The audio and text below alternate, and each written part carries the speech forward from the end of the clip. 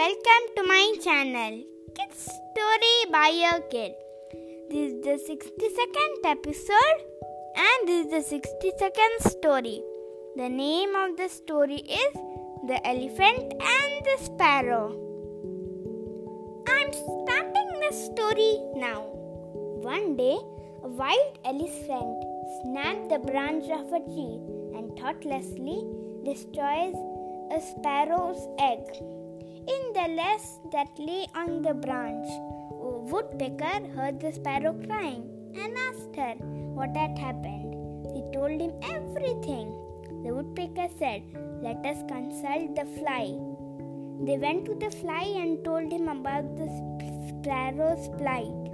The fly suggested talking the frog's help. The sparrow, the woodpecker, and the fly went to the frog for advice. The frog said, "What is an elephant before a united crowd? Do as I tell you."